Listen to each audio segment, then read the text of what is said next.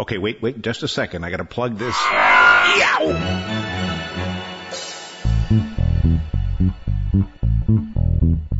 It's TechBiter Worldwide. I'm Bill Blinn with an hour's worth of technology news in about 20 minutes. That's because we leave out the sports, most of the jingles, the weather, and the commercials. Podcast number 166 for October 25th, 2009. It's finally time. This is the week that Microsoft began to wipe Vista from our collective memories. I have grumbled a lot about the price. I have grumbled considerably about the confusing array of versions, particularly when you compare those to Apple's single version, $30 upgrade if you have OS X. But I have not grumbled about the functionality of Windows 7, at least not the ultimate version, and that's because it is a remarkably clean initial release. Despite the relatively high price of the upgrade, I have to recommend it for anybody who's using Vista. On the other hand, if you're still running XP, there's really no compelling reason to upgrade until you replace your current computer. XP was an operating system in the style of Windows 2000, solid and reliable. Vista was everything no operating system should ever be: buggy, slow, hard to use, crash-prone, and often unable to get out of its own way. Windows 7 resolves all of those issues. Undoubtedly hundreds, if not thousands, of known bugs remain. They are largely minor annoyances. Startup and shutdown times are far faster under Vista, and in most cases, faster even than under XP. Applications start faster than under Vista, and sometimes faster than they started under XP. I have yet to see a Windows 7 crash in either the commercial code I've been running for several weeks or in the release candidate code that I ran for several months. And when I say crash, I mean an operating system crash, not crashes of individual programs. Those, of course, occur, but infrequently. And the user access controls have been modified so that Windows 7 doesn't get in its own way. Over the past 5 months, I have written a total of 9 reports about Windows 7.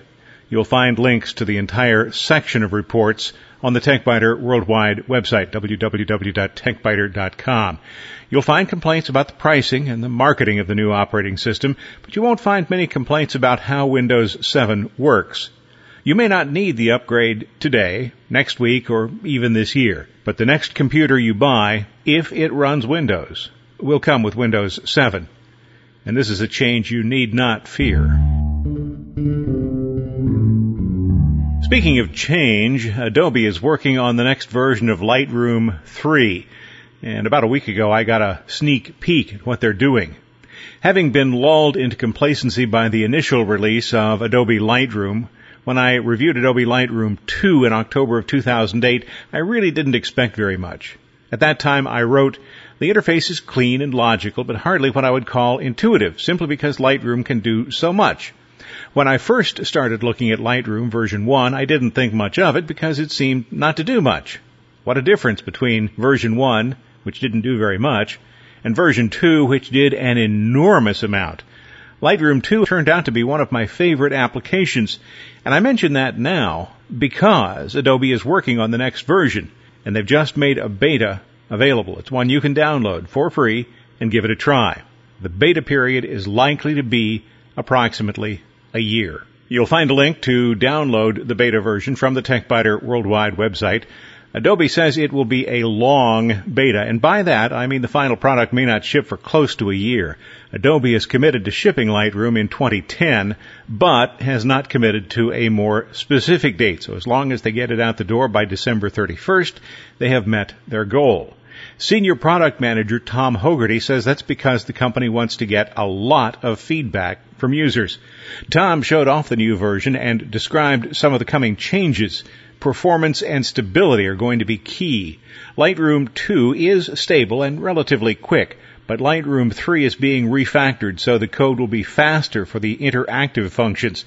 This may come, though, at the expense of slower non-interactive functions, but the change makes a lot of sense. Interactive functions, those are the ones that, say for example, changing the color balance or the exposure of an image. You want this to happen quickly because you want to see the change as soon as you make it. The user wants an immediate response there, and that's what Adobe is aiming for. On the other hand, if you're exporting 100 high-definition RAW files to JPEG, that's a non-interactive operation. If the process takes 23 minutes instead of 18 minutes, well, the user probably isn't going to be too concerned because in either case, you're not going to sit there and watch it happen. You're going to do something else. Among the changes we'll see in Lightroom 3 are these. Number 1, far better noise reduction. This is particularly important when users shoot at high ISO speeds. The higher the speed, the more noise there's going to be. That's just a function of the way these things work. Two types of noise exist, color and luminance. Adobe already has color luminance pretty much pegged, and that's included in the current beta. They are still working on luminance noise. That correction will be added later. But just what they've got so far, just the color noise, makes a remarkable difference. Sharpening has been improved. All digital images are slightly soft, but most sharpening algorithms to date create kind of an artificial, or what photographers call crunchy, appearance to the image. That's an ugly appearance. That's gone in Lightroom 3. Adding music to slideshow presentations is easy in Lightroom 3. And Lightroom 3 will be able to calculate display times and dissolve times so that if you want it to happen, the images will end precisely when the music does. Functions have been added to allow easy uploading to online sites such as SmugMug and Flickr. This includes a round-trip function that allows comments to be posted to the website, then downloaded so the user can reply to the comments in Lightroom 3 and have them uploaded automatically to the site. That's pretty impressive. And they've improved the output, either web, print, or slideshow, all improved. Output supports video formats from those used for handheld devices all the way up to those used for high-definition television. What I find amazing about this list of improvements is that they are not being discussed in a late beta. Hogarty was showing what he characterized as a very early beta. In some cases, a feature might currently have multiple options, but the goal, by the time they finish the beta process, is to remove the options. They want those to be narrowed down to a single function by the time the application ships. The options are in the beta because the developers want some feedback from users with regard to which of the options works better. Lightroom is considered to be a tool for professionals and serious amateurs who are unwilling to compromise on image quality. This is one of the reasons why there is such a strong emphasis on image quality and application reliability. Adobe works pretty well, it seems, with long-term goals. The corporate culture seems to be one of patience and acceptance. Both managers and developers understand that creating quality software is an iterative process, and they welcome comments from people who use the applications. Adobe released its first Camera Raw application in 2003. I don't know how many Camera Raw formats were supported in those days, but Adobe Camera Raw now supports more than 250 camera models. The first Lightroom beta was released in January of 2006. The current version of Lightroom 2 is actually the 17th release of that application. That counts intermediate betas and updates to existing programs. So Lightroom 3, this really gives me something to look forward to in 2010. This week I did something I have never done before. Two things, actually. First, I went to a computer store on the very day a new operating system was released, even though I had already been using it for several months. And second, I bought a near bottom-of-the-line notebook computer. Maybe you'll enjoy the rest of the story. If not, just skip on to the next piece. Although I buy most of my computers from TCR, I needed a very basic notebook to replace the notebook my wife uses. TCR doesn't have anything that quite fit what she needed. She needs to collect email and do other tasks that don't require a lot of computer horsepower. So you might be thinking, netbook. Well, the machine she's been using is at least 6 years old, clearly nearing its end of life, and she wanted something with a screen as large as that computer. 15 inches, and it had to be capable of connecting wirelessly to the internet, running a couple of different email programs, and running a web browser. Again, netbooks, the little atom-powered devices, cute, cheap, they would have largely performed all of the necessary tasks, but the screens were too small to be acceptable. So what I ended up with is an E-machine that has a 1.6 gigahertz single-core processor that makes it just slightly faster than the $2,000 machine it replaced, 2 gigabytes of RAM, and a 160 gigabyte hard drive. I brought it home and was pleasantly surprised at the lack of cramware. I was able to kill the Norton advertisement and uninstall the application. Then I used the built-in recovery disk generator to burn DVDs with the operating system and applications on them. As with most manufacturers these days, you don't get a disk with the E-machine, so you need to make your own, and it's good to spend an hour or so that you'll need to do that, creating those disks. So within a couple of hours, I had set up the computer, installed the 2 email programs we needed, turned off Internet Explorer, installed Firefox, and run a few updates. And how much did I pay for this? $300. For a $300 computer, it works remarkably well. And by the way, it came with Windows 7 Home Premium. I still recommend Windows 7 Ultimate, and I may eventually install Windows 7 Ultimate on this machine. But Home Premium really does about everything it needs to do on that computer. Still, if you can afford it, you'll be better off in the long term with the full Ultimate version.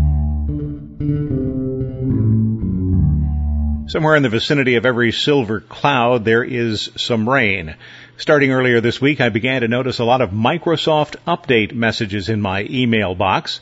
Needless to say, any such message is fraudulent because Microsoft never, ever sends messages with attachments to users, and Microsoft never, ever sends announcements of updates or security patches by email. If you receive one, just do yourself a favor and discard it. Here's the one I received. It claimed to come from the Microsoft Update Center. No reply at Microsoft.com. Okay, that's the from line for the sender. Extremely easy to forge. Subject line, Microsoft Outlook Critical Update. The message says update for Microsoft Outlook, Outlook Express, knowledge base 910721. And I suspect that's actually a fake. KB 910721. Let's see what we get. Fake Microsoft security alert. Beware, beware, beware, beware, beware. Fake critical malware spam. So, yeah, it's definitely a fake, which I knew anyway, but there's additional proof. Here's what the message says. Microsoft has released an update for Microsoft Outlook, Outlook Express. Pretty unlikely, because Outlook and Outlook Express share little or no code. They were developed by 2 totally different teams at Microsoft. The message goes on. This update is critical and provides you with the latest version of the Microsoft Outlook, Outlook Express, and offers the highest level of security and stability. Instructions. To install update for Microsoft Outlook, Outlook Express, KB 910721, please visit Microsoft Update Center. Then it gives me a URL, updatemicrosoft.com. Now don't get too far ahead of me here. Updatemicrosoft.com actually belongs to Microsoft. The message provides some quick details.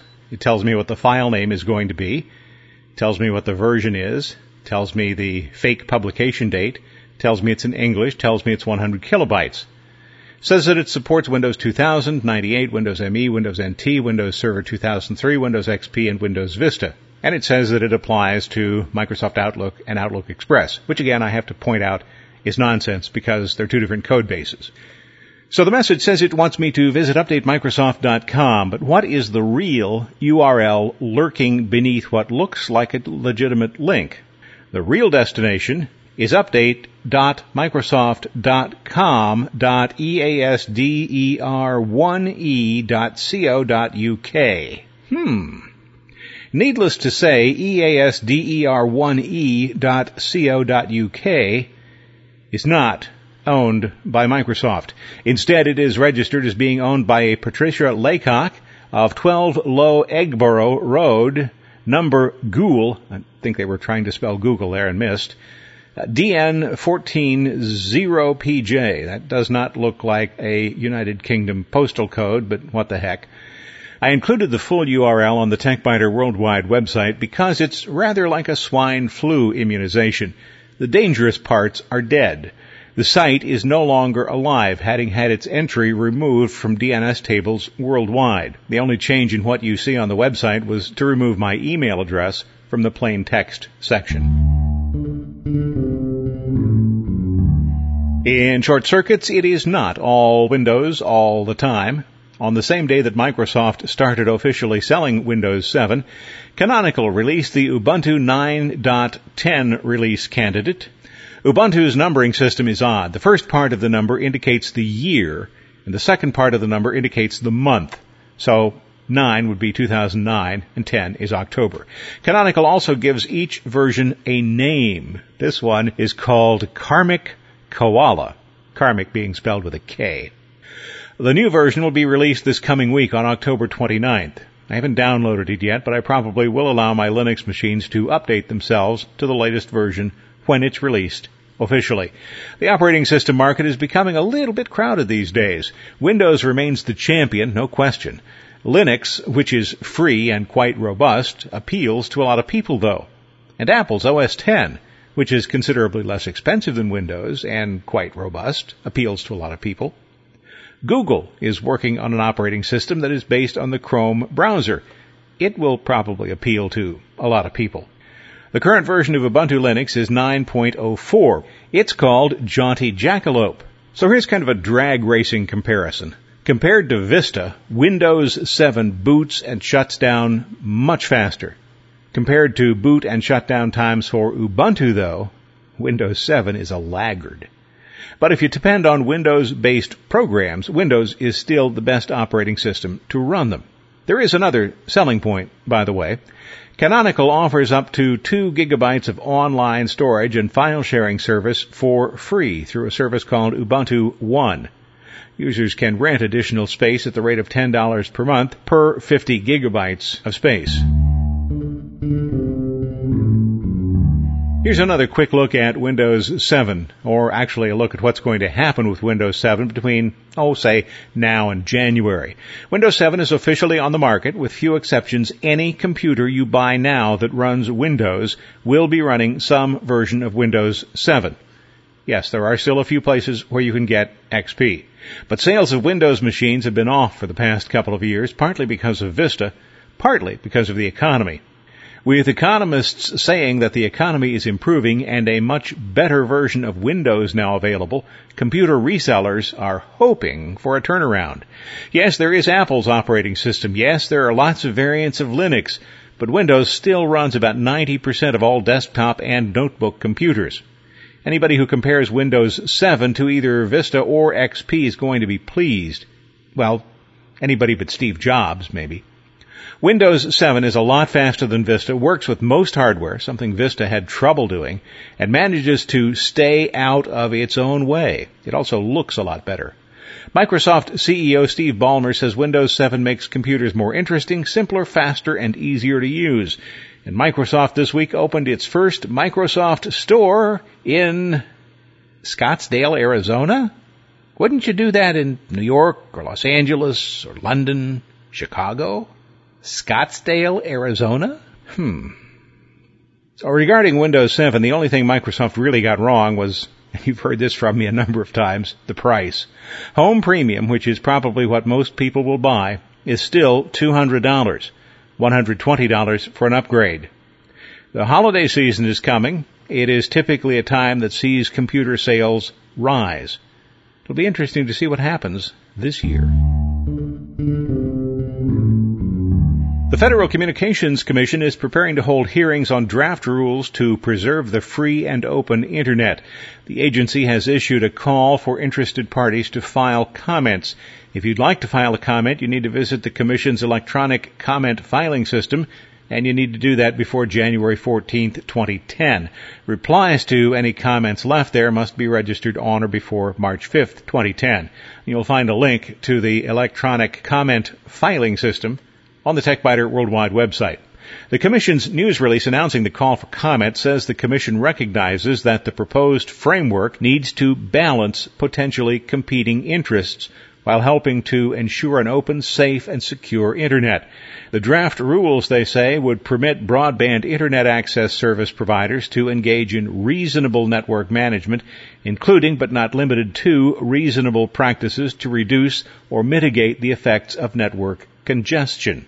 It's what's called net neutrality. In any event, if you'd like to comment, you can visit the FCC's website. You'll find a link from the TechBiter Worldwide website, www.techbiter.com. Thanks for listening to TechBiter Worldwide, the podcast with an hour's worth of technology news in about 20 minutes. I'm Bill Blinn. Check out the website, www.techbiter.com. And if you like, send me an email from there. Thanks. Bye-bye.